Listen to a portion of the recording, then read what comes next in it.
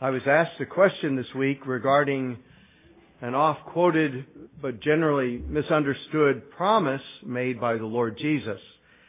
It takes place in the upper room where Jesus was meeting with his disciples the night before his crucifixion.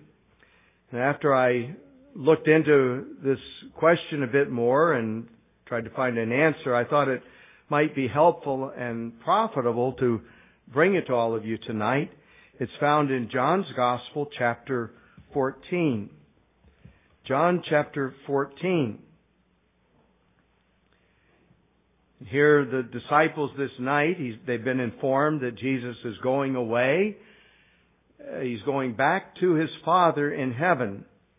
And the disciples are quite distraught. We see that in verse 1 where he says, "Let not your heart be troubled." They were of a troubled heart.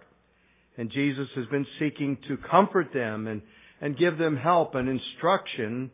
And part of that help and instruction is found in this promise in verse 12 where Jesus said, "Most assuredly I say to you, he who believes in me, the works that I do, he will do also. And greater works than these will he do." Greater works than he will do because I go to my Father. And so here we have this promise of Christ of far greater usefulness after he leaves than while he was with them. And I'm sure that was a major concern they had. Jesus is going away. We've been following him, watching everything he's doing. Now, he had them do some things, but most of it was all in his hands.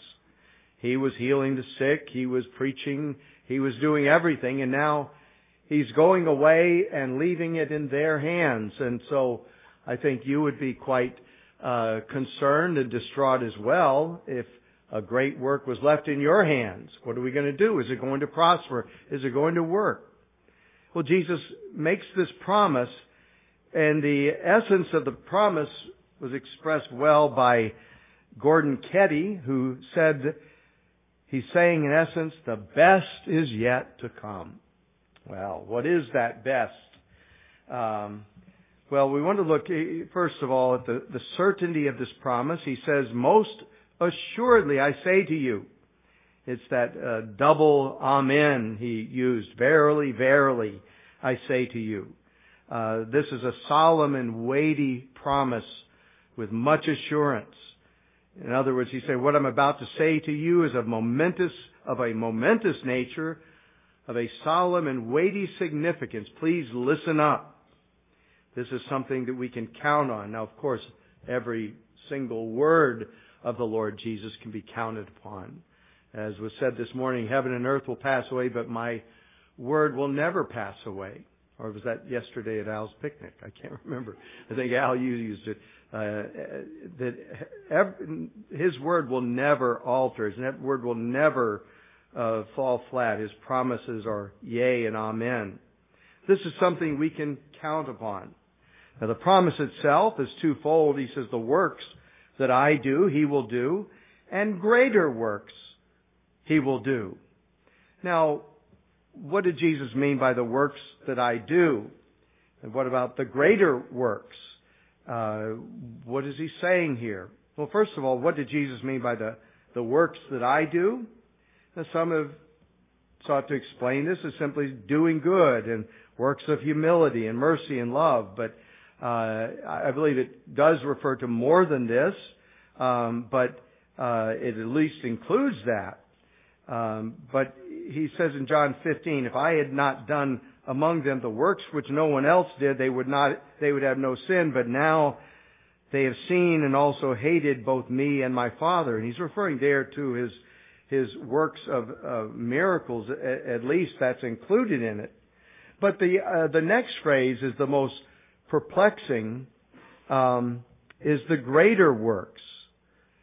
Some say that it refers to greater miracles. That Jesus is promising that Christians, and notice he says those who believe in me, he's promising that Christians would do greater physical miracles than Jesus himself performed. Now, let me just ask you a simple question. What could be greater than the miracles Jesus performed while here on earth? You think of it, he walked on the water. He calmed the raging sea. He healed a man who was blind from birth.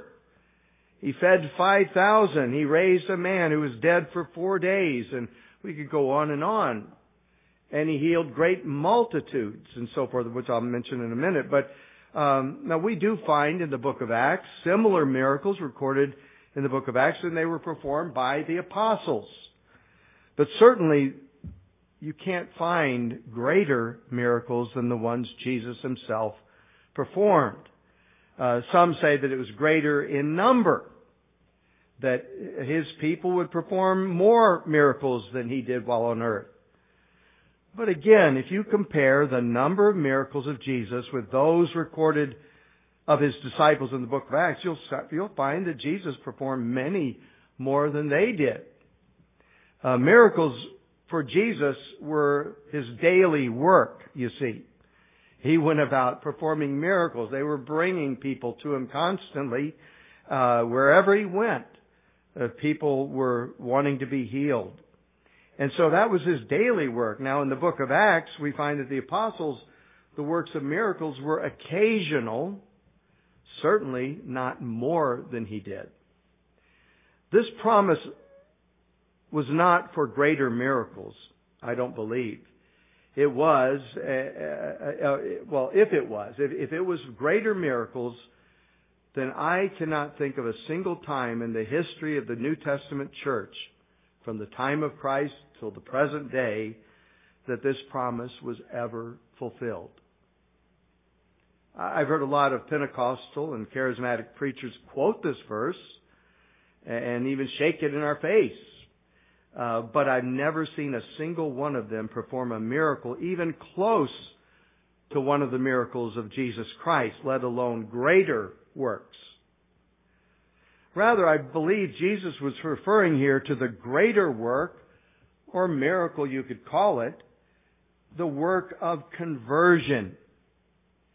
The great work of conversion, the converting of a soul, bringing him out of darkness into his marvelous light, taking out the stony heart and putting in a heart of flesh, opening his blind eyes, opening his deaf ears.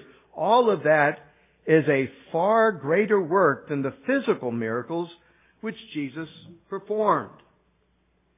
It's one thing to open the eyes of the physically blind, or to raise those who are physically dead and bring them to life. It's another thing, a far greater thing, to open the spiritual eyes of the spiritually blind, or to raise the spiritually dead and to quicken them and make them alive. Indeed, conversion is truly the greatest miracle of all. When Jesus sent out the 70 to heal the sick and so forth, you remember how they came back rejoicing. And they said, Lord, even the demons are subject to us in your name. And Jesus immediately cautioned them, do not rejoice in this, he says, that the spirits are subject to you, but rather rejoice because your names are written in heaven. That's a greater thing, a more valuable thing than casting out demons. The one thing he wanted them to know and remember was that their salvation was a greater and more valuable thing than even their ability to perform these miracles. Again, it's one thing for the angel of the Lord to come to Peter and John when they were in prison and fling open the doors and set the prisoners free. It's a far greater thing to have those who are bound in sin, bondage, in sin's bondage, to be set free. Jesus said, if the Son sets you free, you shall be free indeed. The Apostle Paul said that his ministry, when he was called to be an apostle, that the Lord Jesus said, I will deliver you from the Jewish people as well as the Gentiles to whom I now send you, to do what? To open their eyes in order to turn them from darkness to light, from the power of Satan to God, that they may receive forgiveness of sins and an inheritance among those who are sanctified by faith in me. That's a great work. And he's sending the Apostle Paul to do that. Now, Paul did perform miracles, as did all of the apostles. These were the signs of the apostles, that they were indeed sent by the Lord. But the greater thing was the miracle of the conversion of men and women and boys and girls. In the book of Ephesians, please turn there for a moment, Ephesians chapter 1.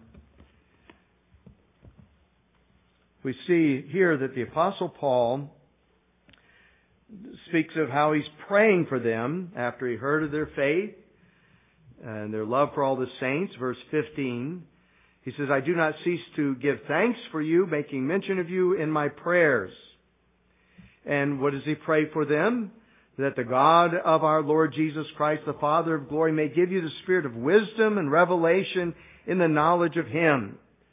The eyes of your understanding being enlightened, that you may know what is the hope of His calling, what are the riches of the glory of His inheritance of the saints. And this, verse 19, what is the exceeding greatness of His power toward us who believe, according to the working of His mighty power, which He worked in Christ when He raised Him from the dead and seated Him at His right hand in the heavenly places. So He's saying, I want you to understand what God has done. I thank God for your salvation. Since I heard of your faith, what did it take to convert them? It was the same power used to raise Jesus Christ from the dead. So that's why I say it can be called a miracle, the miracle of conversion. In Matthew's Gospel, you remember in chapter 9, the healing of the paralytic, the man that they brought to Jesus and they couldn't get in the house. Children, you remember how they took him up on the roof and they opened up the roof and they lowered him down right to the feet of Jesus. And when Jesus looked at him, He says, my son, be of good cheer.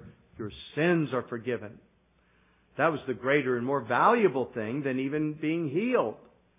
But then you remember how the scribes said within themselves, well, this man blasphemes. Why?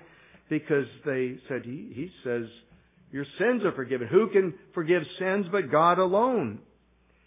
And Jesus, knowing the evil in their hearts, said, why do you think evil in your hearts?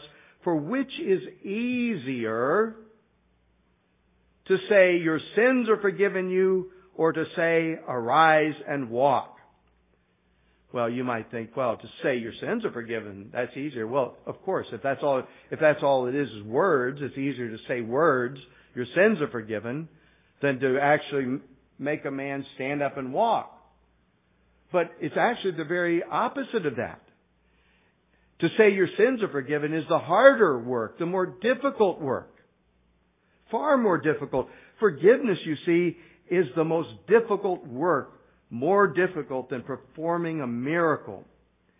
It's been said that it's easier for God to create the worlds than to forgive sin. Have you ever thought of that? To forgive sins, that was a harder work, a greater work. Well, Jesus had to do a lot to forgive sins. God had to send His own Son into this world. Sin is a great offense against God. And God had to send His own Son to die on the cross that our sins might be forgiven. So to say your sins are forgiven wasn't just something He could do by fiat and the sins are gone, like He can brush them under the rug. No, as I said this morning, God is a holy God. He's a righteous God, a just and holy God. He must do what's right, and that means that sin must be punished. For Christ to forgive sins, that means the sins had to be punished. And for Him to say your sins are forgiven, He knew what that would entail. That those sins, that paralytic sins, must be atoned for. And so it was a far, far more difficult work than to say, rise, stand up, and walk. But then also, when we think of the fulfillment of this promise, we can look at the Great Commission. We talk about the number of miracles. Well, the number of miracles of conversion far, far exceeded that of the Lord Jesus Christ. He had great throngs following Him at times, but in the end, there was 120. There were 120 people gathered in the upper room there on the day of Pentecost. Just 120. But Jesus, when He gave the Great Commission, what did He say? Go into all the nations and make disciples, baptizing them and so forth. He's sending them out into the world. And you think for a minute, here's this carpenter from Galilee. His ministry lasted only 3 years. If you can try to look at the outward success, you'd have to say it looked like a dismal failure. Just that 3.5 years. Again, even after the resurrection, there were only a few found who were believing in Him. But then He's telling these 11 men, fishermen at that, and He says, I want you to wait here in Jerusalem. Wait for the Holy Spirit. And when the Holy Spirit comes upon you, you shall be witnesses of me in Jerusalem and in Judea and to the end of the earth. And just a few days later, on the day of Pentecost, over 3,000 souls saved on one day. And then the Word of God we read as we're studying the book of Acts, it continued to spread. Nothing could stop it. Even those who were coming out against it. The apostles and others just kept preaching. Persecution couldn't stop it. God's kingdom was spreading and nothing could get in the way. The gates of hell could not prevail against it. And so here in the upper room, this small band of disciples, disheartened, discouraged, sorrowful, feeling as though they're about to be abandoned, wondering what will become of them and the kingdom of Christ. And this is what they can expect. It's only going to get better. It's only going to get better. And so this question or this promise of the Lord Jesus Christ that we will do greater works is not to look for greater miracles. I don't think that can be done. Or more miracles. It's never been done. But the salvation of souls continues on to this very day. And every time God saves a soul, a miracle takes place.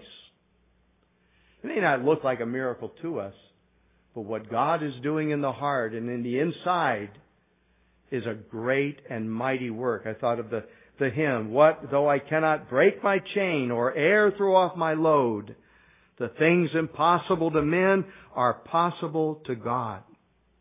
You remember that's what Jesus said about the rich young ruler.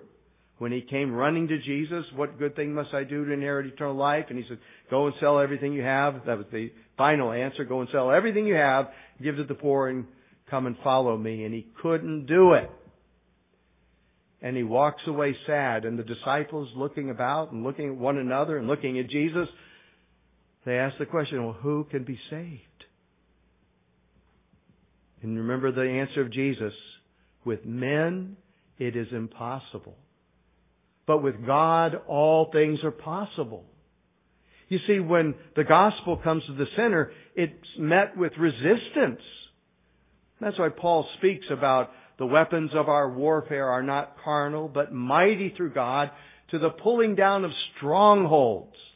And every argument that exalts itself against the knowledge of Christ. That's what the sinner's doing. He's making excuses. He's saying why he doesn't believe, and I can't believe, or I won't believe. All of these excuses because he wants to keep his sin. He loves darkness rather than light. That's all got to change. And that's the work that God does in the heart of a sinner. Bow down with 10,000 tithes.